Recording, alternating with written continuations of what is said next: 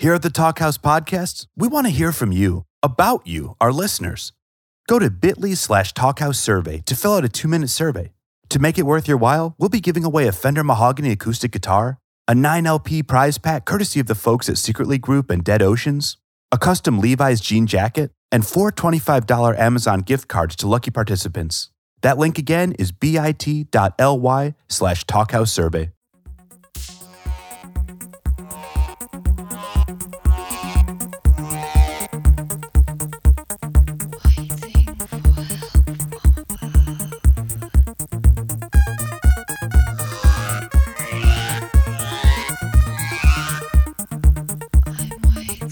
Hey, this is Elia Einhorn. Welcome to the Talkhouse Podcast. Today I'm joined by... Hi, I'm Amy Rose Spiegel, Talkhouse Music Editor-in-Chief. Today's conversation took place at McNally Jackson in Soho and features the one and only Cosey Fanni Tutti in conversation with Lenny Kaye of the Patti Smith Group.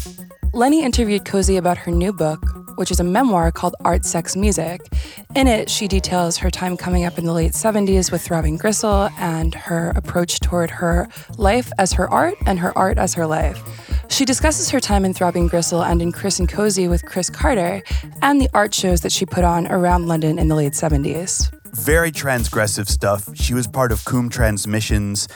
She came down from Hull in the north. You can hear her accent. It's fantastic. She came down to London, met up with Genesis Peorage and the rest of their gang. They were really pushing boundaries, which listeners you'll hear in the excerpt that precedes this talk. Amy Rose, she was an artist working in multiple media. Yes, so she was a visual artist, and that drew on her time in the sex industry as a stripper, a model, and a performer. So her shows often included nudity at a time when that was really salacious and not really otherwise done. And you'll hear in the talk about how that was met by the media and what they had to say about it and how it really added to the show as a living exhibition. Cosey tells a fantastic story in the book about how she was a huge fan of Patti Smith's Because the Night. She would put it on during her strip club shifts and sometimes get so into it that she forgot to strip. Yeah, I think Lenny Kaye was equal parts flattered and like, oh, then it wasn't doing its job in this talk, which is really lovely. His questions for her are really great. And of course, Lenny Kaye, a legend in his own right, he was a founding member of Patti Smith Group. He created the seminal anthology of 60s garage rock called Nuggets.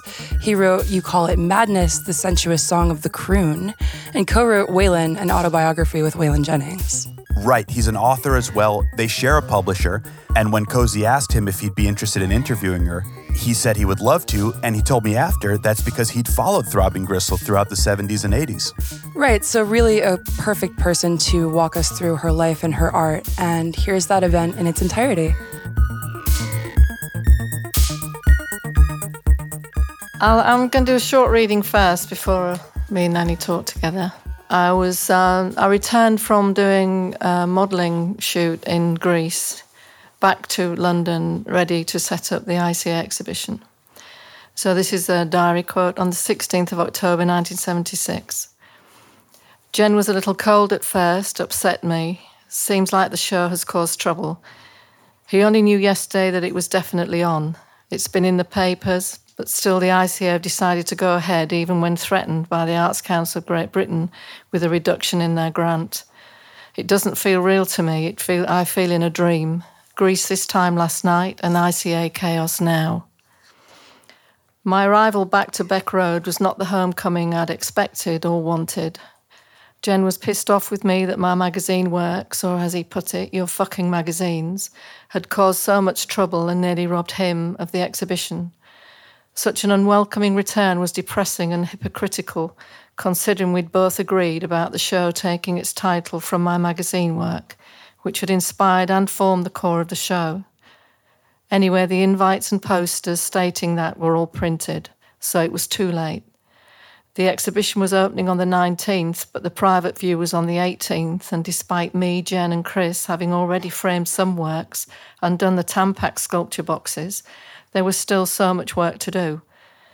I really needed to sleep, but Jen blamed me for the ICA chaos and made me feel so guilty that despite having travelled back overnight, I went to the studio to work on mounting and framing the photographic documentation of the Kiel and Milan Coombe actions. I'd spent months printing the Coombe photographs in readiness for the exhibition, and Chris had managed to get the frames cheap through his father's glass shop. The budget from the ICA was pretty minimal, and Jen suggested that I be given just £50 for the framing of my magazines and to pay for the rest myself. The original quote for framing I'd got was for £500, which was crazy expensive. So the ICA framed a few for me and I paid for the others myself. In the last week of September, Martello Street Studio became a framing workshop. Chris delivered all the glass and hardboard and cut it to size. All 41 framed magazine actions and the photographic documentation of the coup actions of Milan and Kiel were assembled ready for installation at the ICA. It was all going so well and looked amazing.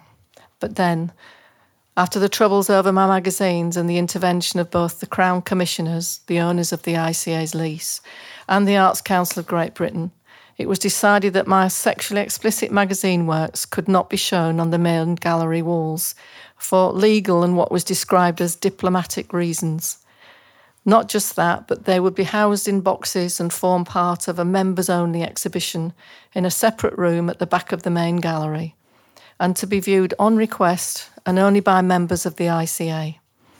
I was told that this would enable the magazines to be included in the show and avoid any of the obscenity regulations that applied to public displays in the gallery itself. I always felt this was, intentional or not, like relegating the magazines to a place comparable to their original context, in a back room, an under-the-counter situation like a Soho sex shop to art gallery to back room.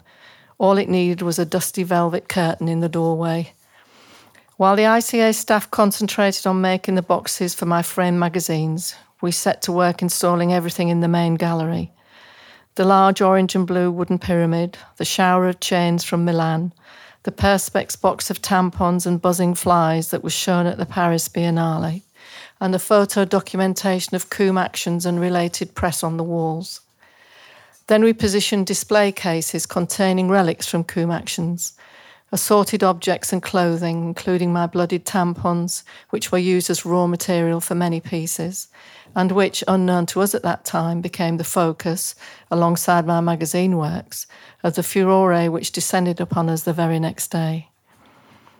We decided that the private view for the exhibition would not be like the usual polite wine-sipping art crowd gathering, as the exhibition was both a farewell retrospective of Coombe and the official launch of our new project, Throbbing Gristle.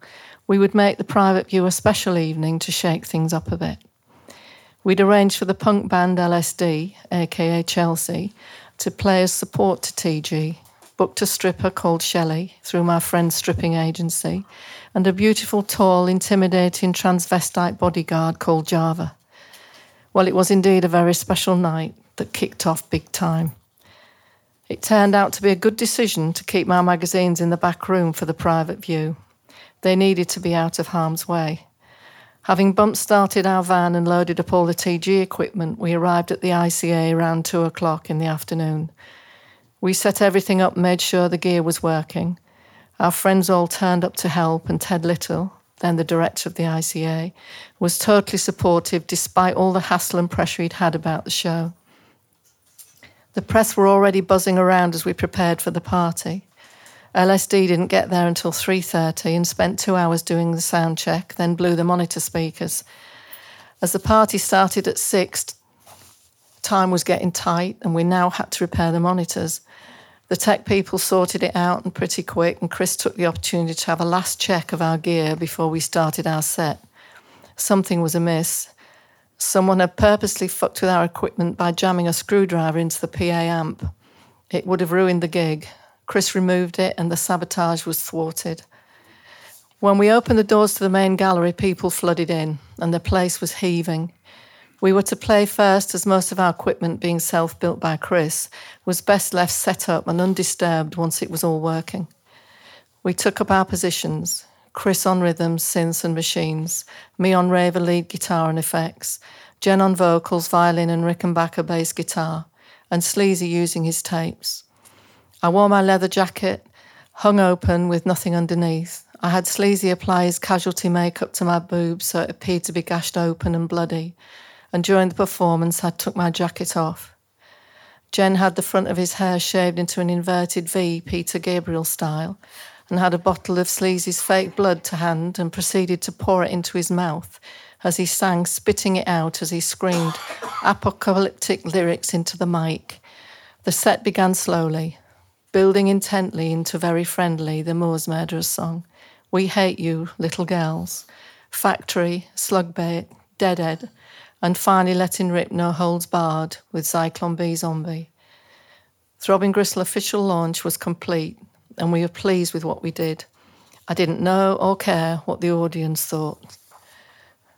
Next up was Shelley the stripper, who enthusiastically took to the stage for her striptease, playing to the audience and ending up rolling on the floor naked in the spilt fake blood left from TG's set. People loved it. LSD then took over from Shelley and thrashed out a punk set to the cheers of their friends, including pre-Banshee's Susie Sue. Their crowd were all garbed in punk outfits and, as expected, were rather standoffish about the art. There was a lot of alcohol consumed that night, including Jen, who liked a good tot of whiskey prior to performing. The bar had been very busy, the evidence of which was all over the floor of the gallery. We'd put our equipment to one side and as far away as we could from the main hub of party people and went to join our friends. We were no strangers to violence or trouble, so we thought nothing of the agitated atmosphere. I was glad to see Kipper Kid Brian. I always had such fun times with him. He was very drunk when he walked up to me and Jen, accompanied by Ian Hinchcliffe, who was also drunk as a skunk. By this time, Ian had gained a reputation for his spontaneous, aggressive, verbal and physically violent outbursts, either against property, himself or others. He had issues with Jen. Ian hated pretension and had previously squirted Jen in the eye with washing up liquid. As he approached, I could see blood on his mouth. He was in the throes of his glass-eating trick. I don't know who threw the first punch at Jen, but the language was vitriolic. All hell let loose as fists, feet, bottles and glasses flew in all directions, and they all ended up in a writhing heap on the floor. People stepped back, some left. Ted Little tried to intervene, and in the tangled web of fury got kicked in the balls so hard he had to be taken to hospital. Jen sustained a suspected broken finger, and we ended the evening with a visit to Charing Cross A&E department. The doctors were immediately attentive to Jen's bloody face, fearing serious injury, only to discover the blood was fake. They became rather dismissive about his finger, which turned out not to be broken. When me and Jen returned to the ICA, we all drove back to Martello Street, unpacked all the gear, carried it down the narrow basement steps into our studio, locked up the van and trudged across London Fields back home to Beck Road. We thought that the previous night's dramas would be the end of it, but we were in for a rough ride. The show opened officially the next day, Tuesday the 19th of October, and that's when the eruption of press outrage began. Me and Sleazy were due to perform together at the ICA on Wednesday, Friday, Saturday and Sunday. We decided on a kind of demonstration of casualty makeup, in part to disappoint the press who were expecting a nude sex action, and thereby remaining true to our Coombe slogan, Coombe guaranteed disappointment. When we arrived at the ICA on Wednesday for the 1 o'clock action, the audience, including artists and a heavy contingent of the press, were already in place. We only did the one performance. 20th of October 1976. It's fucking ridiculous today at the ICA. So many reporters and so aggressive. Can't do any more performances now, it's impossible. They'd all be there again. 3 pictures were broken, and I reckon there'll be none left by next Tuesday. The reporters chased me through the gallery and nearly broke the door down. They punched Chris and called him a cunt. We had to be sneaked out the back way and went off to have lunch. The explosive media response to the exhibition was totally unexpected, but ironically fed well into our show, which was primarily based on how Coombe was perceived by others and how our image was at times distorted. What a gift, what a spontaneous collaborative work, forming itself via the media day after day after day. We seized on the new material, and me and Chris went to the ICA each day to collect the press cuttings, photocopy them and pin them to the wall of the gallery alongside the existing documentation. What had set out to be a retrospective exhibition had been transformed into an evolving show that was increasing in size as the press fed their own hysteria. It was mine and Chris's closeness during the harassment and intense stress of the ICA that cemented our relationship. The ICA was pivotal in determining all our futures. It proved to be not only the end of Coombe and the beginning of Throbbing Gristle, but the beginning of the end of my relationship with Jen, as Chris and I fell deeply in love, and also through chance meetings which led to Jen's pernicious liaisons with a girl called Sue Catwoman. It also caused the end of my relationship with my mother and father. Thank you.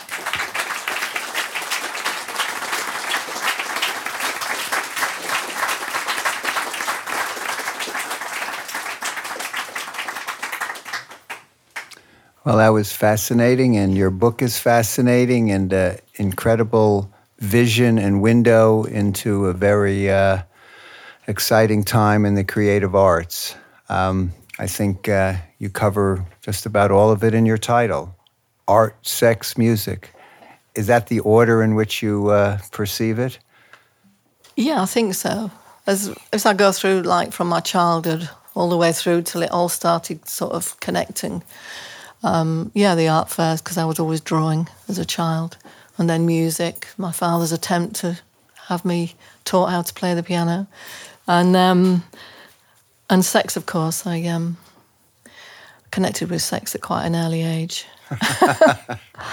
On page 116, you state, "My life is my art is my life." I often feel that art is something that you use to distance yourself from yourself, to kind of take these inner contradictions and dilemmas and personal conundrums and look at it. You write a song and it helps you understand the situation. Sometimes if you hold these things at a remove, it's almost like you have a violent fantasy which you place on paper or in a movie or in a painting, and it might not be the life that, as an artist, you live yourself. You're dealing with the imagination.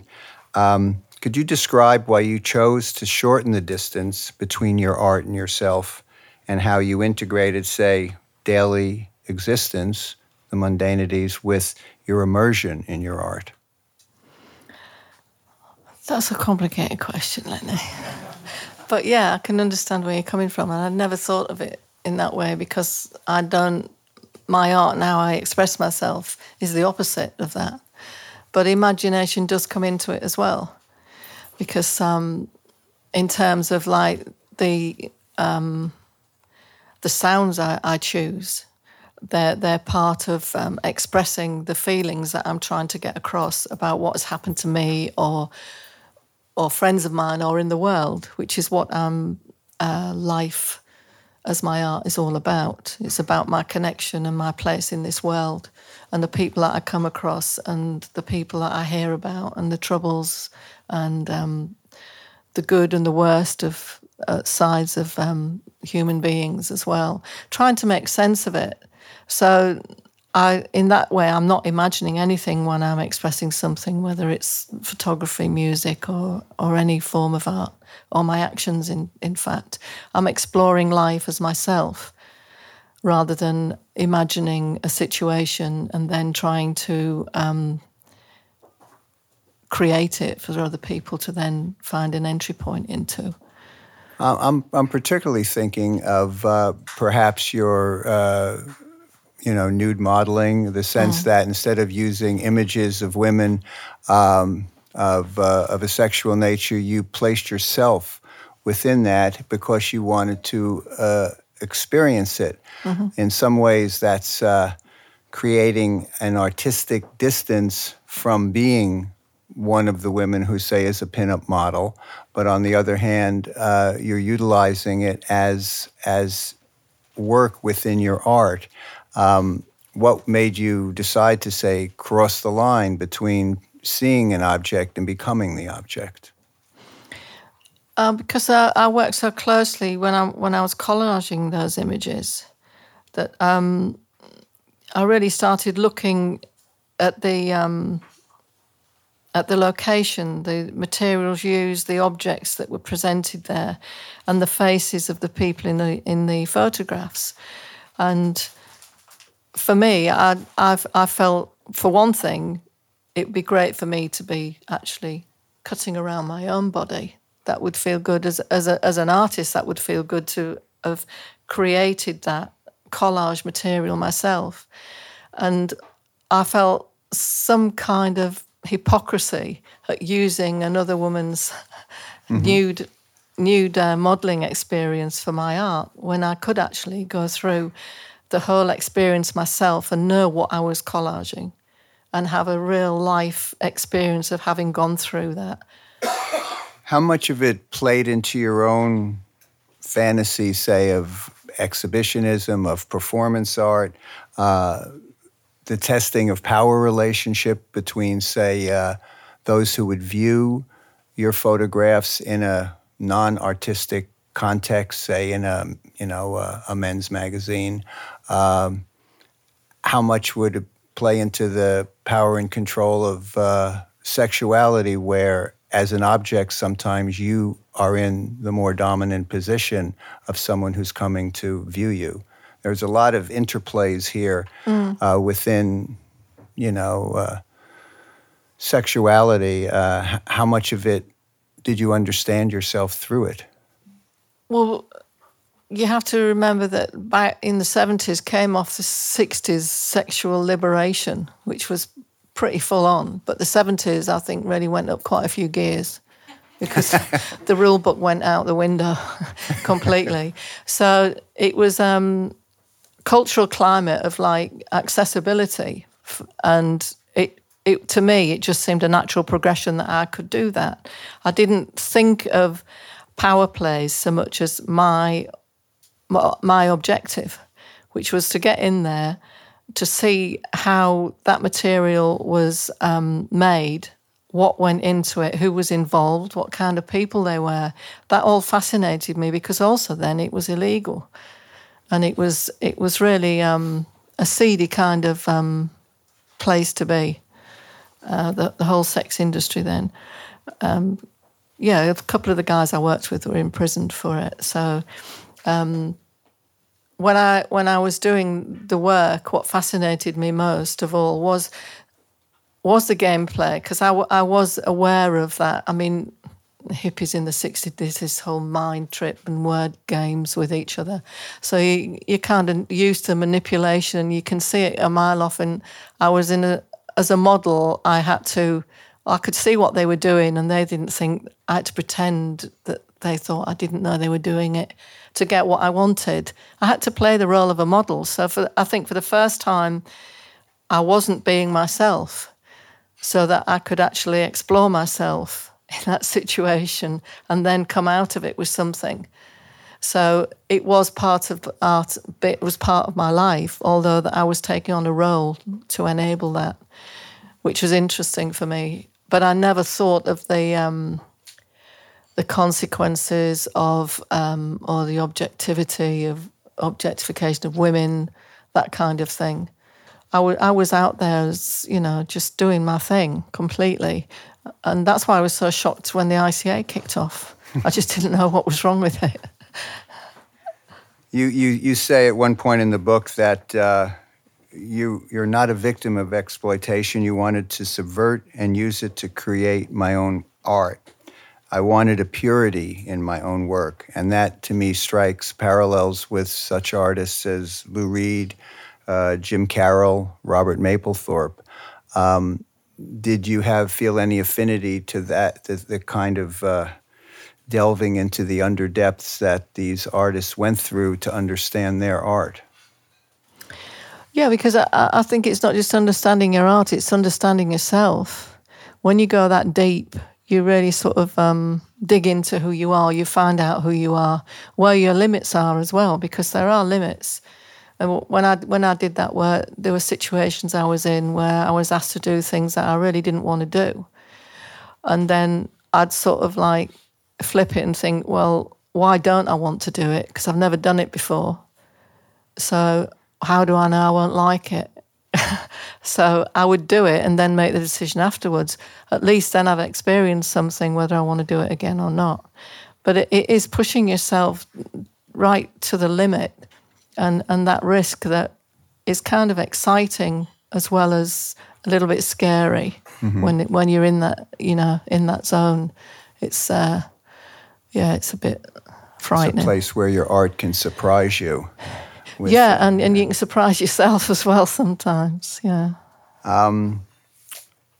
You often speak in the book about having a sense of freedom interpretation, the cross-pollination of genre, I think you refer to it, as opposed to rigorous definitions. One of my guiding philosophies I got off the back of an album by Mayo and the Red Crayola from Texas, a kind of, communal group that got in a studio and banged away. But on the back of it, Mayo Thompson said, definitions define limit. And I've always felt that that's a very good artistic credo. Can you describe what this sense of possibility unleashes within you as an artist? What, that there are no boundaries, there are no definitions? Yeah, I don't even think about it. I've got to the point now where unless someone asks me something like that, it doesn't occur to me, because it's not that I purposely go to do something and think, right, that's been done this way, let's try and turn it around, do it another way. I don't connect with things that are already in existence because that's someone else's work. I'm talking from myself, and what I create then is something new, hopefully, because the sounds I use when I do music, specifically when I do music, we never use presets. We always mess with anything that we get hold of, because for the simple fact that I wouldn't want to be doing a track and using a preset and then it comes on with a toilet roll advert, the same sound, because that's not a good place to be. So I just really enjoy finding new sounds and new ways of melding sounds and putting them in opposition, if you like, as well. And with the voice, you're not always using it as a voice, but just as a sound as well. Because sometimes I can't get something that expresses how I feel, so I have to get it through my own voice, externalize it, and then use that, which is what I tend to do more and more lately. To backpedal a little bit, early in the book, you describe your family life, which seems very complex, especially with your father. Without being facile or simplistic or, elementary psychology, did this color your relationship with Jen when you came together? Do you think there was a certain dynamic that was happening that it seemed like it was a very fraught relationship? Yeah, it was, but it was a fraught time as well. I was homeless, so and we'd connected way before. I'd been thrown out once and gone back, and then thrown out finally. And I never sort of saw parallels because I came from a council estate, working class family, and very straight. So all the people I mixed with before Jen and during and after were totally outside of that, So I never looked for any parallels between the two of them. Yeah, right in the book I see them now. But as you're going along, you don't, because I had a lot of other people around me at the beginning that offset a lot of the stuff that was going on. How weird was it growing up in Hull and having a commune, a theatrical commune, grow up that was so out of the ordinary? Well, it was in the centre of town, so it was well away from all the the ordinary people, if you like. They only came across us when they came to town to do their sort of Saturday weekend shopping and clubbing, and then we'd sort of meet them at the top of the street. Within a collective, especially one that bases itself on egalitarianism, and everybody has a say, Jen assumed a leadership and a kind of guru-esque role very quickly. how did that work in practice? Did you feel that this was how it should be, or did it start changing the dynamic within the group and moving it in different directions, which would ultimately become Throbbing Gristle? Well, what happened was that there were arguments, and the Coombe membership fluctuated as people left, and then new ones came in, and then they left, until there was just me and Jen left in Hull. And we moved out to London, and then Throbbing Gristle started. There was a moment in time where you seemed to consciously move your performance art from the gallery, probably after the prostitution show, into a realm of more popular art, i.e. music, to have an actual band grow out of the creative shards that was the Coombe movement. Throbbing Gristle formed in September of 1975 and gave its first performance in July of 1976, the same year that punk became a verb. Did you feel an embrace or an affinity with this new scene happening? Did you feel like the music was moving toward you, or rather you were moving toward music? How did it kind of coalesce? Within Coombe, we'd done sound anyway. Some of the actions we did, we contact mic'd up, but it was very abstract. And also we did like what we call Coombe doodahs, which were just like mayhem on the stage, really. Whoever got hold of an instrument played it, which was pretty much the thing then, back in late 60s. But with TG, it's quite different. Very, very different, because we had the technology at our fingertips with Chris, and the sounds that he brought into the studio really excited us, and the possibilities of what we could do with that, because he had the knowledge of how sound worked and so on, not just creating them and building synthesizers. So it was very, very different approach. And by then, a lot of the Coombe people had left anyway. There was just John Lacey, who, once Chris joined, John left. So it was very, very, very different to Coombe, because we weren't thinking of going into mainstream at all. We weren't going towards anything. In fact, we were going away from everything, and that was what we were aiming at. It was like something that wasn't a music that you could identify as music, and definitely nowhere near punk. We weren't interested in punk because that was just like rock and roll to us, just in a very basic form. And we'd been involved with it with McLaren, and Sleazy had been involved with McLaren doing promo stuff for Sex Pistols, and we'd been involved with his McLaren's nemesis, John Cravine, with his other punk shop. There were two down the King's Road that were sort of fighting for territory, both with a boy band. So, no, I didn't have a lot of respect for punk. No. The idea of being a cult band, or one that consciously rejects, say, the mainstream, and a pop band, for me, there's a certain, I guess, not predictability, but a sense of insularity where you can be a cult band and have your own way and appeal to a very, your specific audience. And then there's the other end where you have a popular art and appeal to a great swath of people.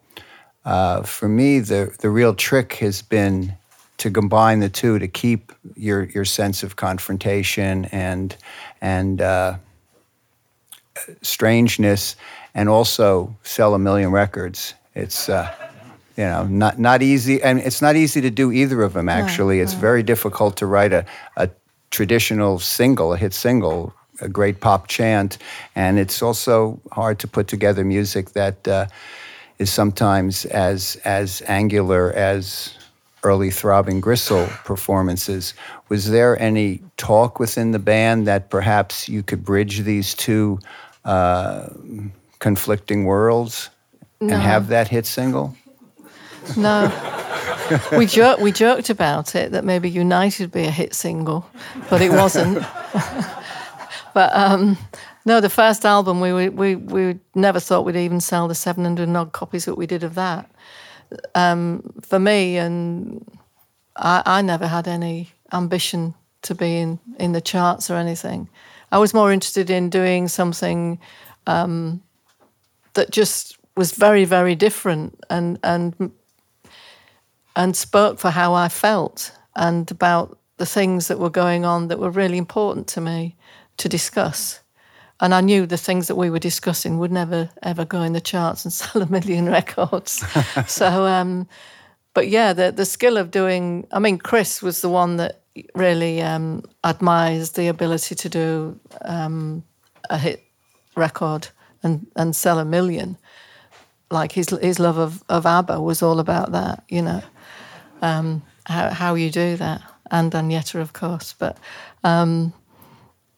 I don't think I or Sleazy or Chris really thought of ourselves as that kind of material.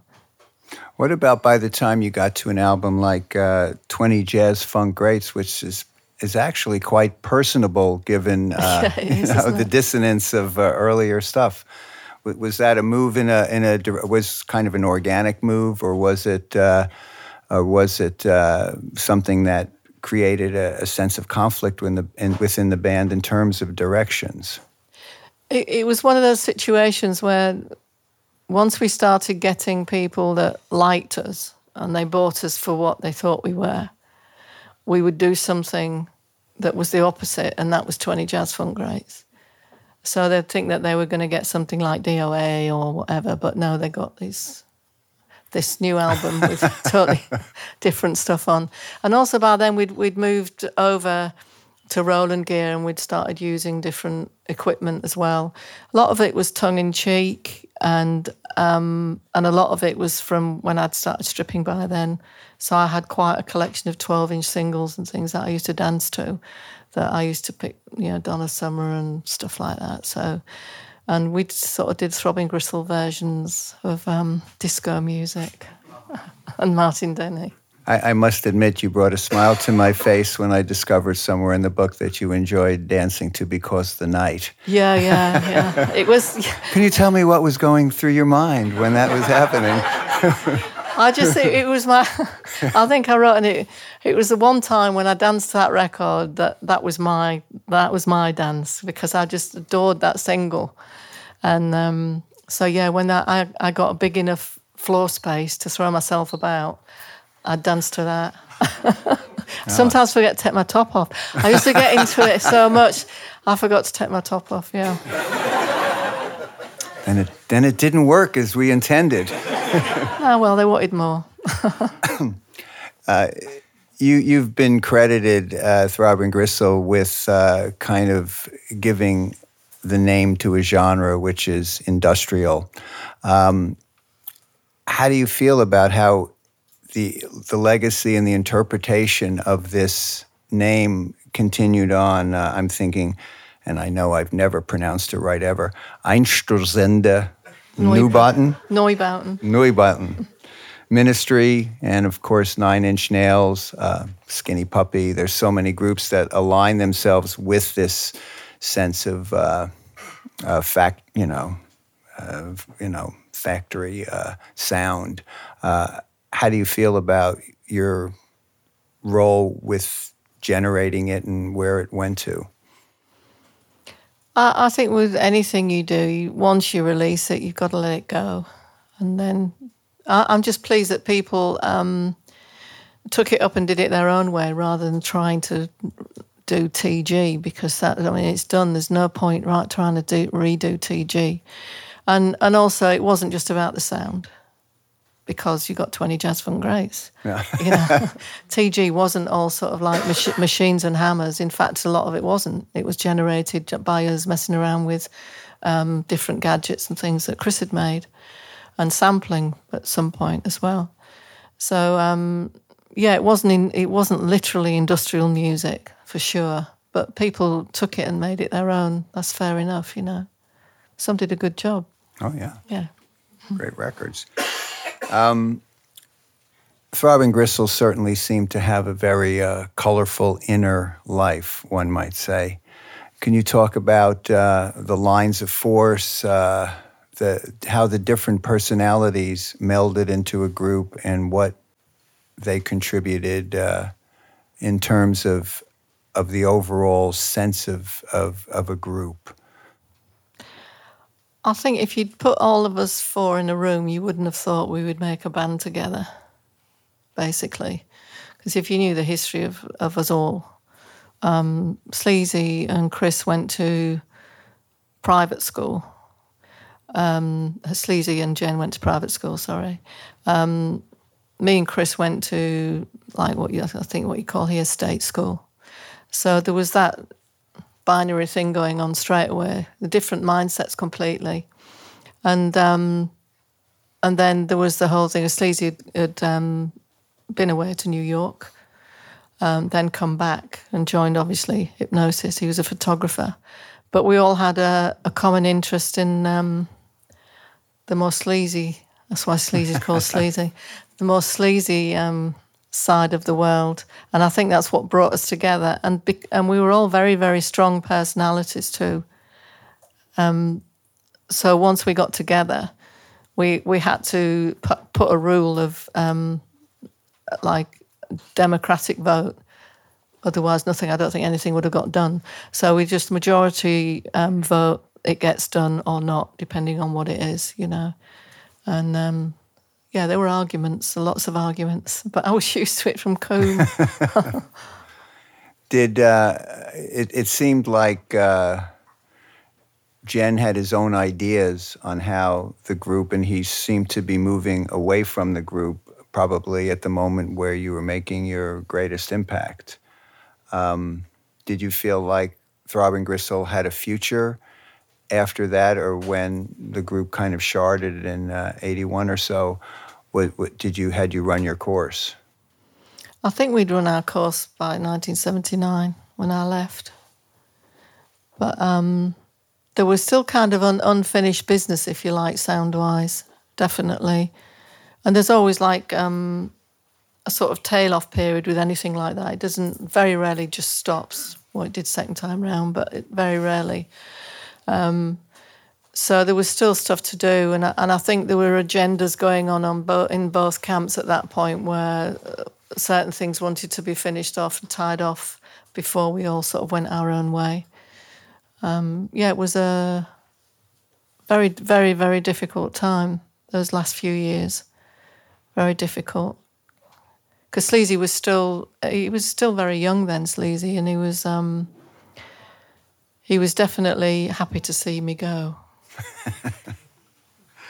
In your post-Throbbing Gristle life, you've made music with Chris Carter as Chris and Cosey, and in a way, the music seems more embracing and welcoming than Throbbing Gristle.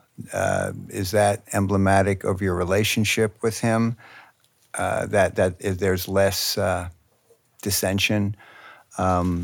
I might not be, but that you're closer. I think it was just celebratory. I mean, suddenly we were both free, and that sense of freedom came through in the music. And there was a crossover period with Heartbeat, was still quite TG-ish because we were sampling a lot of things in LA during the last gigs with TG, ready for our first album. So there was a crossover period, then the Trance album, which was sort of more ambient and something we just wanted to do and get out there.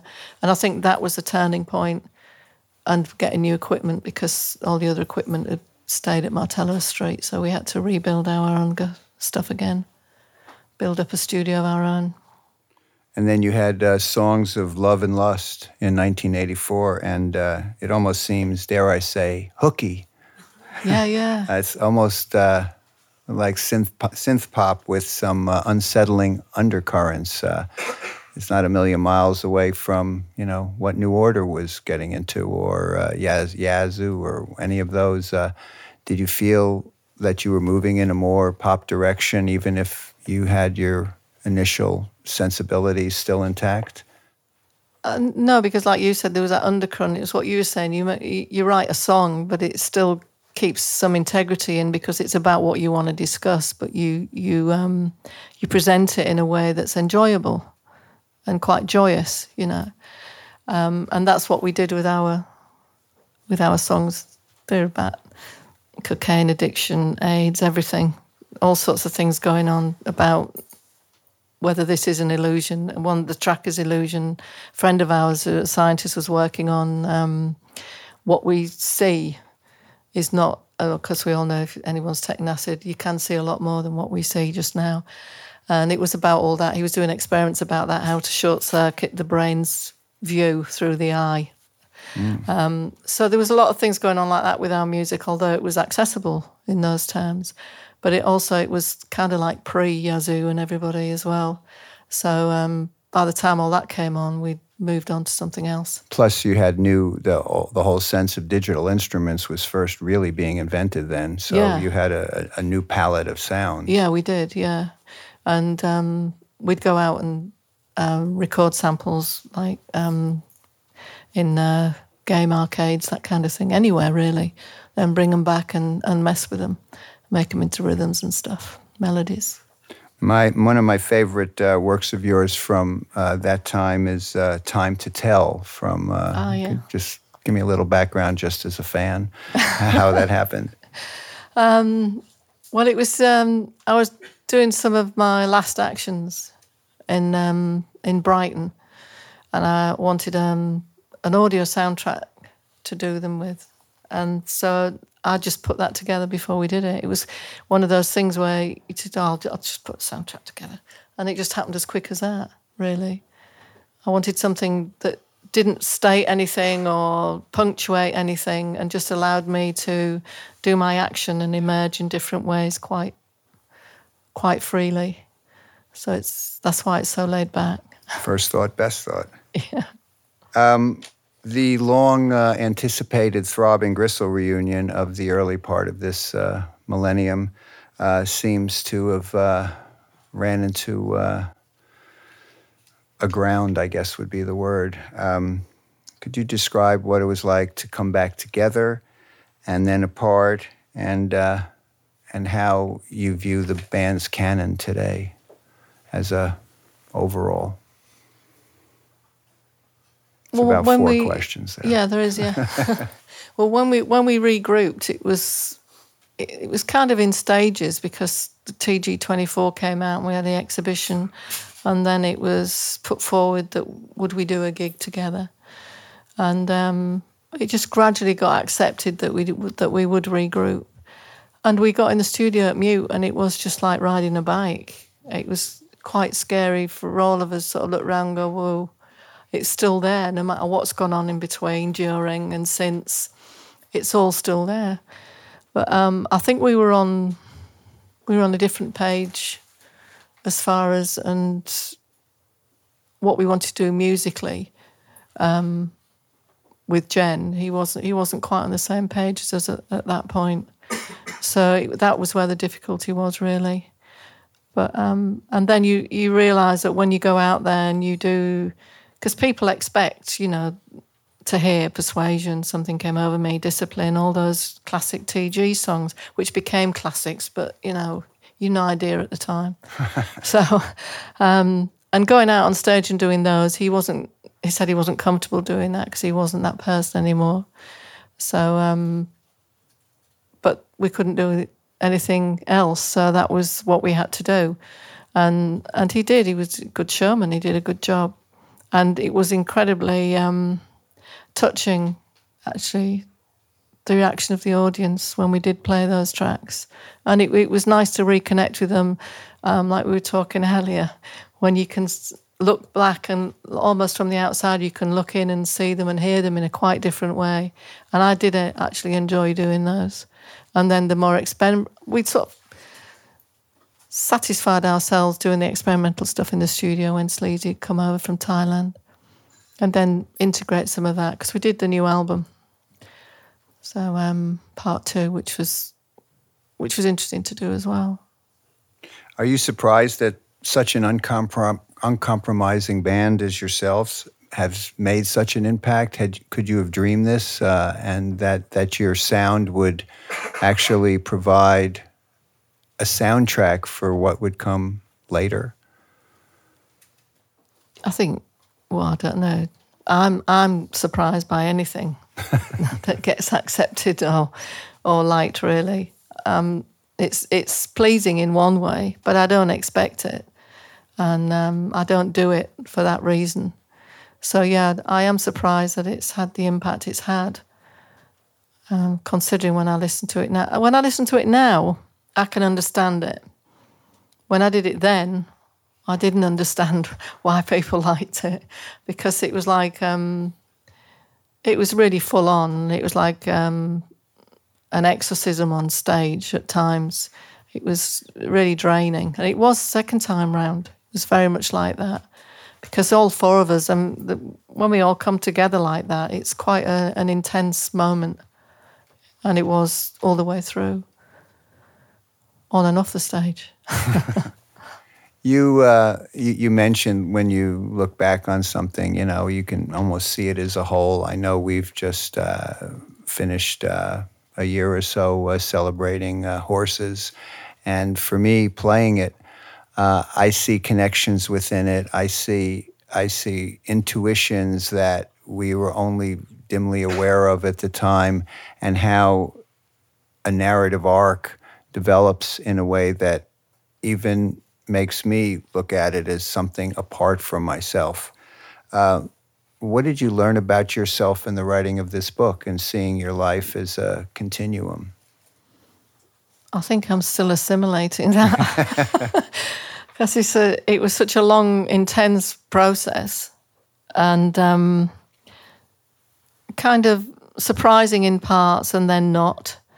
Like you were saying, what connects one thing with another, and that can be something very small, or it can be years apart, like you were saying with horses.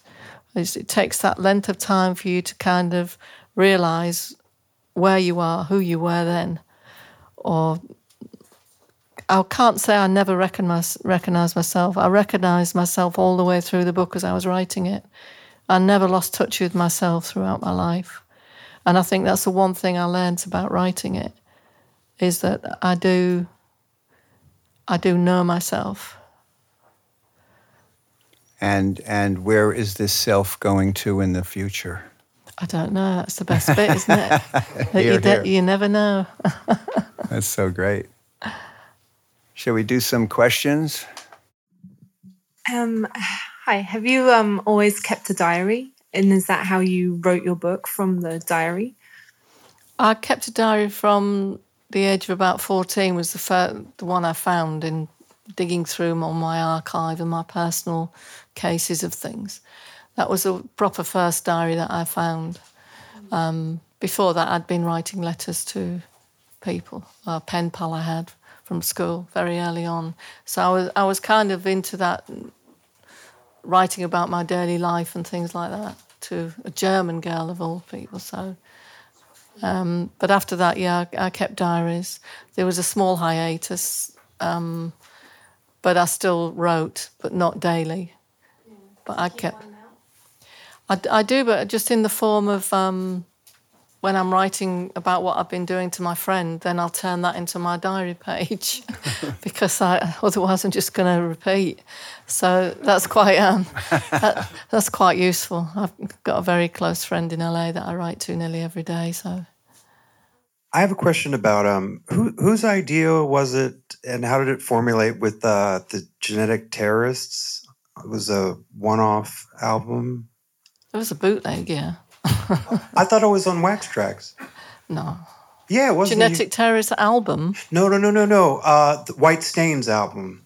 Oh, yeah, TGT. TGT, that's what I meant. Yeah. Yeah.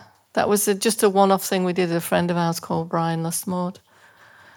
Brian Williams of Lustmord. You were Sadie Teslar, I imagine. Yes, I was. I figured. Very much so. Okay. Thanks.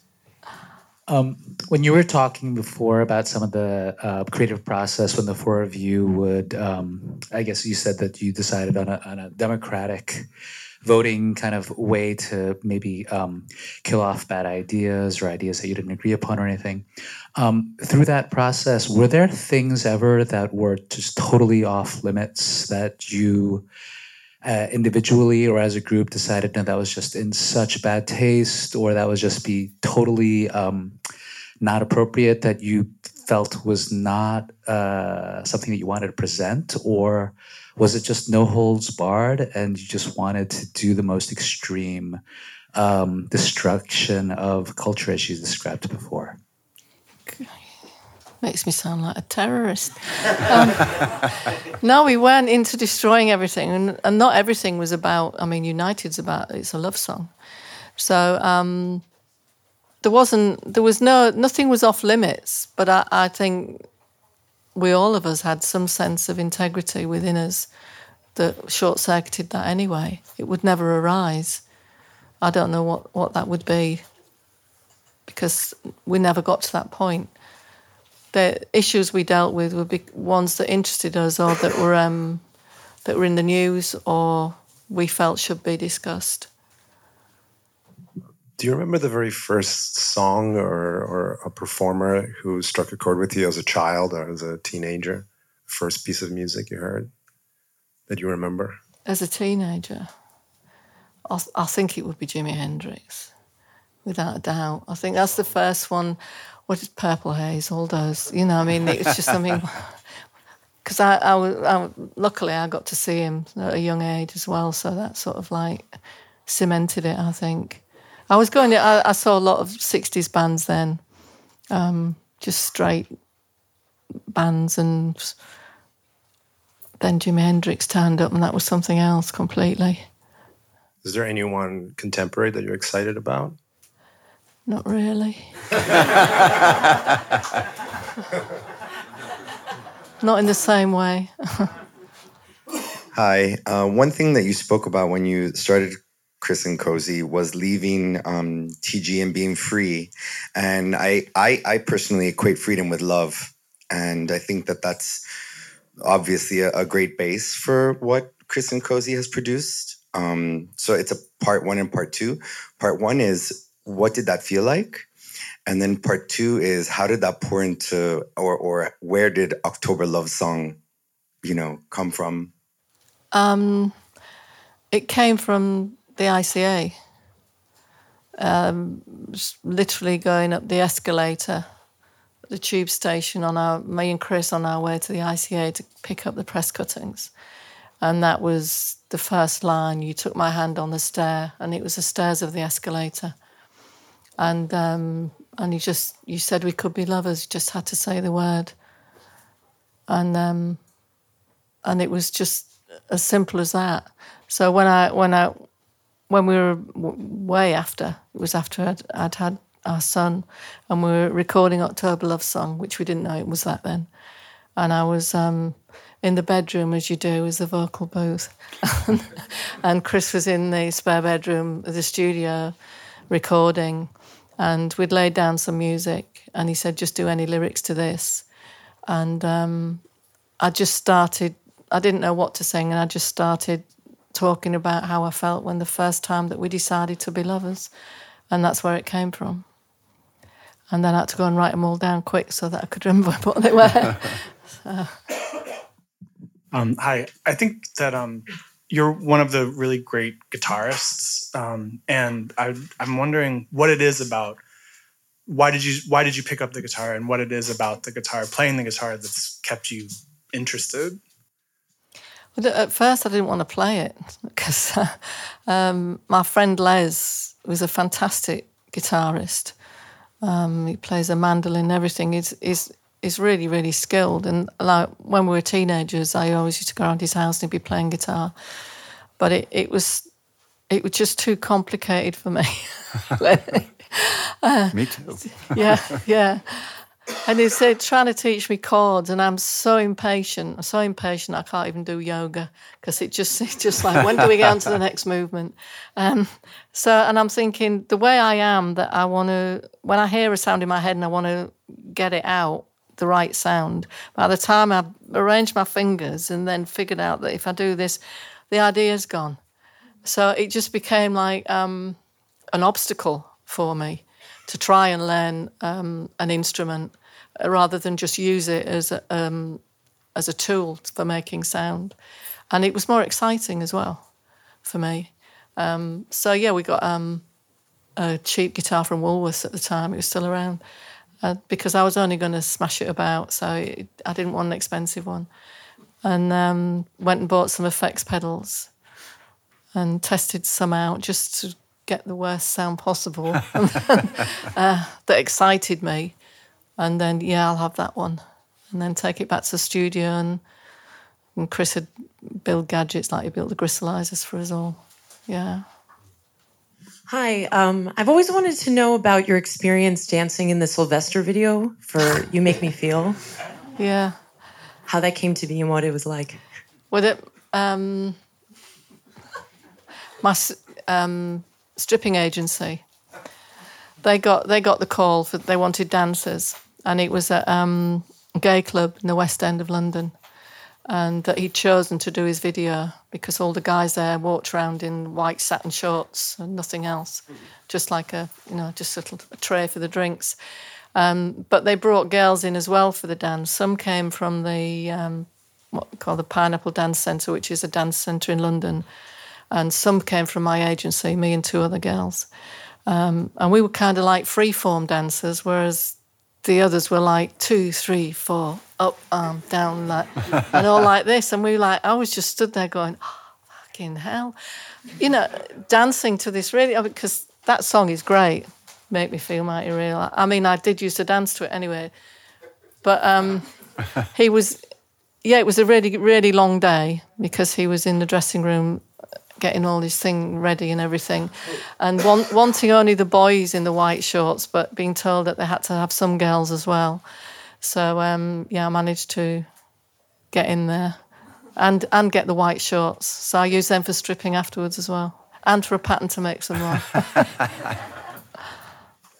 Finding a Throbbing Gristle as a band that has, I would say, a lot of qualities that could fit into a movie, specific movie. If you would make a movie with somebody, who would be the director that you would pick up? I think it'd have to be Gaspar Noé, wouldn't it? Yeah. He thinks on the same lines as me. Yeah. Why don't we give our guests a huge hand first, and then I'll tell you what to do.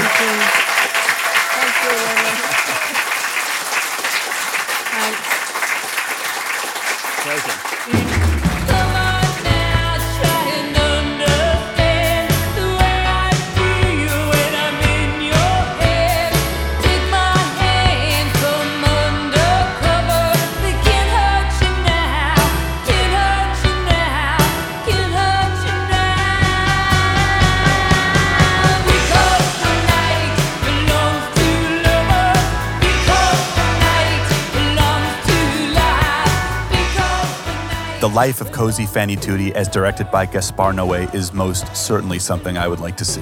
Same here, and in the meantime, we can do a little cross-referencing with the Gaspar Noé episode of the Talkhouse Podcast to see how, as she says, they think along the same lines. They certainly do. That was Noé in conversation with Abel Ferrara. Quite the episode. Now, listeners, if you enjoyed today's episode, definitely check out our conversation between Genesis P. Orridge and Laura Jane Grace. Genesis P. Orridge, of course, longtime collaborator with Cosey Fanni Tutti in Throbbing Gristle, Cum Transmissions, and beyond. Right, Genesis has a lot of great stories about their Throbbing Gristle days as well, and I think it's a nice companion piece to this one, for sure. We want to say a few special thanks in this episode. Thank you to Billy and Javier at McNally Jackson, who hosted this event and put it on. It was so fantastic. Thank you to Becky Kramer with Faber and Faber. And thank you to our engineer and co-producer, Mark Yoshizumi, for recording the event and co-producing today's episode. Amy Rose, thanks for joining me. Thanks so much for having me, Elia. Till next time.